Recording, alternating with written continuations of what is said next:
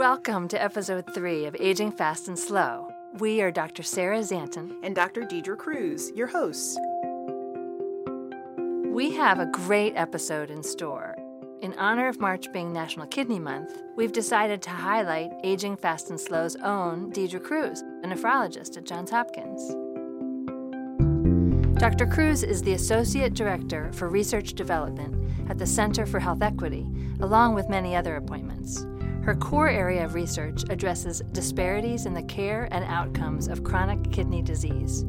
She has examined the contribution of social determinants of health, including poverty and access to healthful foods, to disparities in kidney disease.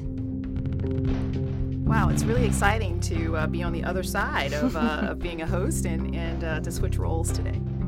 It's great to have you. So, to begin with, what does the term health inequities mean to you? Well, when I think about health inequities, for me, it's really all about fairness and justice. And if I think about health equity, right, where everyone has a fair shot at achieving their best health, when I think about health inequities, it's really all about those barriers standing in the way of someone having their best health or experiencing their best health. And really, it's when you think about it, it's a matter of justice. I mean, when we see that there are so many groups that historically have faced these sort of barriers, including racial and ethnic minorities, people with low incomes, people who live in rural communities, in many cases people living in urban communities as well, where different goods and services may be structurally partitioned off in such ways that they have difficulty accessing them, then it really is a matter of justice. And you have to think about, well, why is it that those things exist? And so that's what I think of when I think about health inequities. And when you say structural, do you mean partly the built environment, but partly access to things and racial discrimination and other structural components of the society? Yeah, I mean, when I think of it quite broadly, and I think that's where the science is as well in terms of thinking about things that are physical structures, but also things that are societal and sort of cultural structures that leave certain groups in position to be able to achieve their best health and other groups in position to not. So when we think about physical structures, yes, those are, I like to think of them as goods and services that might be health promoting. So whether it's having access to healthy food, having full service supermarkets in communities, having green spaces that would promote exercise. But then there's also social structures, and around that I mean where certain groups are viewed in certain ways. I see those as being structural inequities as well, when people and organizations that are in power have set up structures such that certain groups experience these sort of inequities. Yeah. Wow, that's so important. And within that, why focus on kidney inequities and kidney health inequities? Yeah, so kidney health inequities are incredibly profound. So when we look at, for example, African Americans in this country, the rates of kidney failure that we see are more than 3 times of what we see among whites. And when we look at Hispanics, it's more than 50%. And when we look at people who have low income levels compared to those who have higher income levels, their chances of developing kidney failure are twice as high. And so they are profound, and that's one reason to focus on them. Another one that I don't think gets enough attention is that they're incredibly costly. So we know when we look broadly, really across all health inequities, we know that they are incredibly costly. There was one estimate that each year the United States is spending more than $30 or so billion on health inequities, meaning that if we narrowed those, that we would be able to save that amount of money. Because we would be having fewer hospitalizations and more worker productivity and those kinds of... Exactly. And so in kidney disease, it becomes really important because we're sort of all in when it comes to the coverage of end-stage kidney disease. So unlike most chronic conditions, if a person does develop kidney failure, they become automatically eligible for Medicare regardless of age. So even a 20-year-old that develops kidney failure automatically becomes eligible for Medicare. So that means at a societal level, we're all invested in making sure that the care for people who develop advanced kidney disease or kidney failure is equitable and it's high quality because we are covering the cost of that. And so I think focusing on the type of care that gets delivered and making sure that it is both equitable and to the standard that we know is going to portend the best outcomes becomes really something that the entire public here in the U.S. should be focused on. So we can prevent people from needing dialysis. Absolutely, so that we can prevent people from developing kidney failure, and then also for those who already do have advanced kidney disease or have kidney failure, making sure that they are also being well supported, because one of the most costly parts about their care are the hospitalizations that many of those individuals will be required to have. Right. Wow. Well, so one thing, I've known you for a long time, and one thing I've always been so interested in is that you do both epidemiologic work and intervention work, which I do too, and there aren't so many people who do both. And can you tell us what epidemiology is and what interventions are and how they can answer different scientific questions? Yeah, so that's one of the great things about our friendship is that we do share in these types of disciplines. So when it comes to epidemiology, I usually kind of think of it, and I think most think of it as the study of disease trends in populations. So I started off my career getting trained in epidemiology and sort of the methods around tracking disease trends among different populations. I had an early interest in looking at health disparities with a particular focus on kidney disease and looking at both racial and ethnic as well as socioeconomic disparities. I think the field of epidemiology as it is applied to health disparities is one that, we've known for many years, I would say, 2-3 decades at least, about many of these health disparities that exist in the United States and really indeed across the world. There have been fewer, though, individuals who have sought to develop interventions or test interventions that are addressing those disparities. In more recent years, there have been more people who are pursuing that, and it's been, I think, a really exciting time. I continue to apply what I've learned through my work in epidemiology and sort of understanding who's at greatest risk for adverse outcomes when it comes to kidney disease or even those who are at risk of developing it in the first place, to then figuring out who to target in interventions. And I think that's where the two kind of relate very nicely, because with limited resources for conducting this type of research, it's important to try to go after those people where the return on the investment that's being made through the research is going to make the most sense. Yeah. Interesting. And when you say target, you mean aim the resources and the understanding towards the people where it's going to matter the most? Yeah, that's the way I think of it. So meaning, for example, in my early work, one of the things that we were able to identify is that when we think about racial and ethnic minorities and we also look at socioeconomic status, what we found was that people who were both minorities and they had low incomes had an amplified risk of developing kidney disease, even compared to someone who was a minority but had a higher income, for example. So for me, that was elucidating in that identified that if our work could focus on racial and ethnic minorities who had low incomes, then we could potentially really have a great impact as far as reducing the risk of kidney disease. And so that's what I mean by target. But I also think it's very important to, once sort of identifying that group, to engage them in the development of the intervention. And that's why some of my more recent work has been in partnership with those groups of individuals who may be most affected by some of these conditions. Again, in my case, with a focus on kidney disease. Yeah. And the research that you just pointed to, it's so important to be able to tease out race and ethnicity from socioeconomic status and when they go together and when they don't, because there's so many studies that do not set up their sample in a way that they can, and you can learn different things. Yeah. Do you have a favorite study that you've done? Yeah. It's hard to pick a favorite. I know. But I would say, because I think it really culminates a lot of the epidemiologic work as well as some of the qualitative research work that my colleagues and I have been able to do, probably my favorite study is the one that we have ongoing right now, which is the 5+ Nuts and Beans for Kidneys study. It is one of the studies of our Center for Health Equity here at Johns Hopkins, and it is a dietary intervention study that's focused on African Americans who have early kidney disease and also have hypertension.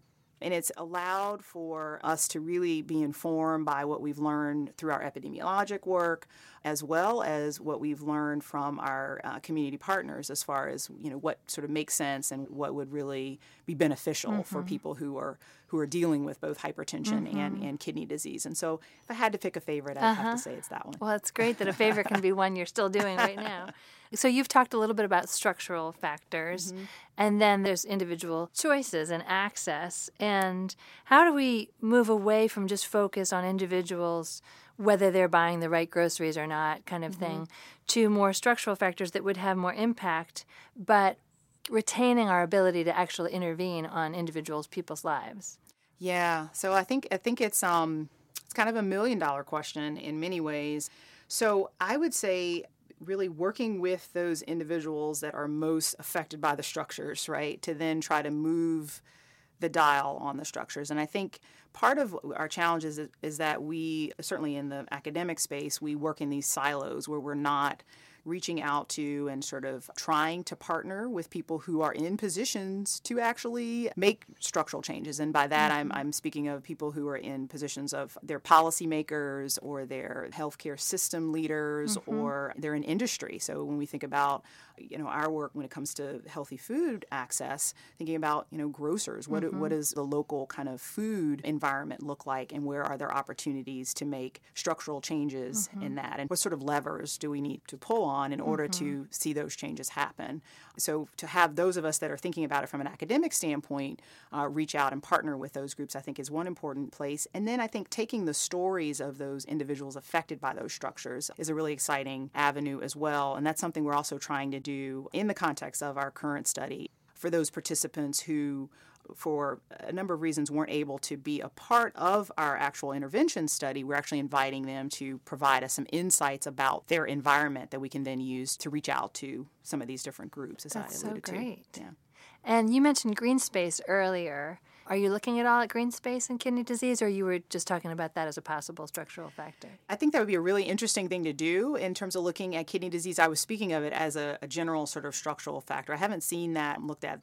There's not been much work on physical activity in kidney disease. I do think that would be a really interesting area, though, and I think there's more to the provision of green space than just it being a place for people to exercise. I think it's also a source of stress reduction. Right, and social capital. And social capital, exactly. So yeah. Yeah, there's even interesting work out of University of Pennsylvania about green space and crime reduction. Yeah.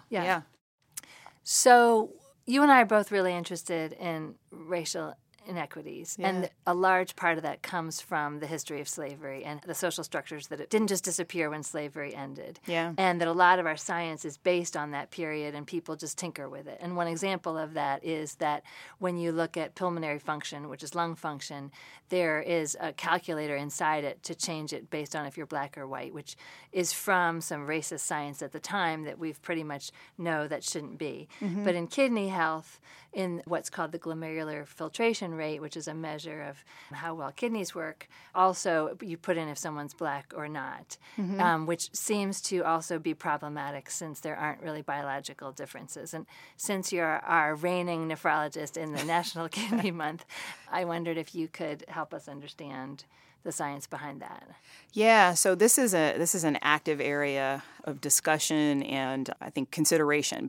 As you mentioned, in that equation, what we use for estimating kidney function, we do have a correction factor, if you will, for if a person is of black race. And so in terms of deriving that correction factor, there was a population of individuals who was relatively racially and ethnically diverse, and what was found was that the group that was of black race did have kind of a different curve, if you will, as far as what their kidney function was. And out of that, this correction factor that we've used has come into play.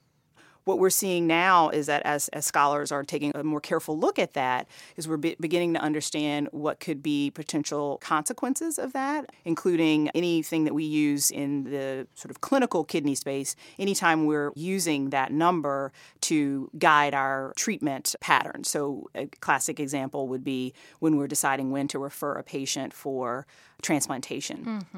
And so in really just the last couple of years, it's been called into question whether that factor, that glomerular filtration rate, could be swaying us to refer groups of some racial and ethnic backgrounds towards transplantation earlier than others. And so it really is an active area of investigation and sort of query. And so, I think the discussions around that are going to be ongoing. Right. Wow, that's fascinating. Well, One of the questions we like to ask all our guests, as you know, is what's one of the best pieces of advice you've ever gotten?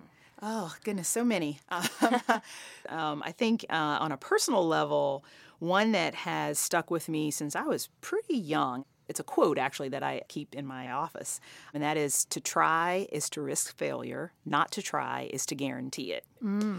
So I think the best example of that is thinking about something that I read a couple years ago, and that was an investigator, she's an academic, who actually tried to achieve, as she referred to it, 100 rejections in a year. And I thought, that's interesting. Thought, I'll try it. Right. And so I've actually been keeping a tracker and trying to get to 100 rejections. And I think what that does is it forces you to go for things that you might not have otherwise have gone for. So that's been really helpful. And you've been so successful, so that's clearly working. You're kind. So I would say that's one. And then one more, I think, relevant to my research, I was advised early on that people should study something that really perplexes them, and even better if they study something that angers them. And the advice I was given was that if it's something that you're really upset by, you'll never grow tired of working on it. And so I think working in the area that I have been focusing on, which, as I said, I view as a matter of justice, I don't imagine I'll grow tired of it. No, and there's unfortunately so much work to do. Absolutely. Yeah. Well, Deidre, before we go, is there anything you'd particularly like to promote? Always. Your Twitter feed? You can always follow me on Twitter. At the Center for Health Equity, we have a new and improved website, and so I really would invite anyone who's interested in the activities that we have ongoing at the center, which many of them are available online. And That's great.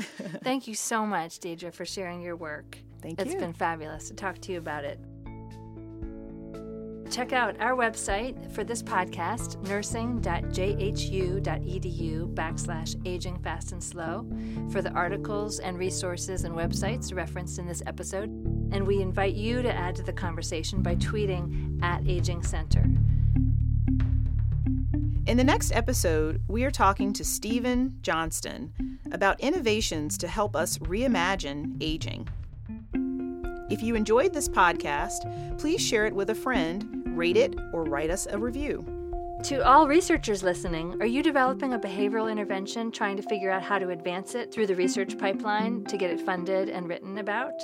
Join the Johns Hopkins School of Nursing Center for Innovative Care and Aging on June 8th for a day of learning best practices and workshopping ideas on how to fund, test, and develop behavioral interventions. We also have an online portion that you can do anytime, even in your pajamas at midnight. For more information, contact Aging Center at jhu.edu. Special thanks to Jennifer McCord for editing and sound design, Erica Hornstein for producing this series, Florentina Kostake for technical expertise, Tim Carl for web design, and Sydney Logan for marketing. See you next time on Aging Fast and Slow.